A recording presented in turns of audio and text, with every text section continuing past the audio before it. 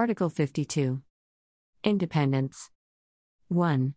Each supervisory authority shall act with complete independence in performing its tasks and exercising its powers in accordance with this regulation.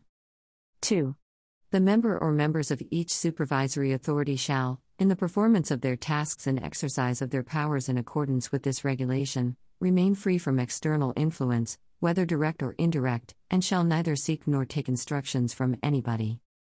3.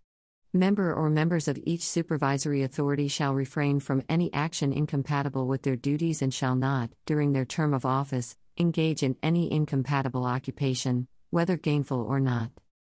4. Each member state shall ensure that each supervisory authority is provided with the human, technical, and financial resources, premises, and infrastructure necessary for the effective performance of its tasks and exercise of its powers, including those to be carried out in the context of mutual assistance, cooperation, and participation in the board. 5. Each member state shall ensure that each supervisory authority chooses and has its own staff which shall be subject to the exclusive direction of the member or members of the supervisory authority concerned. 6.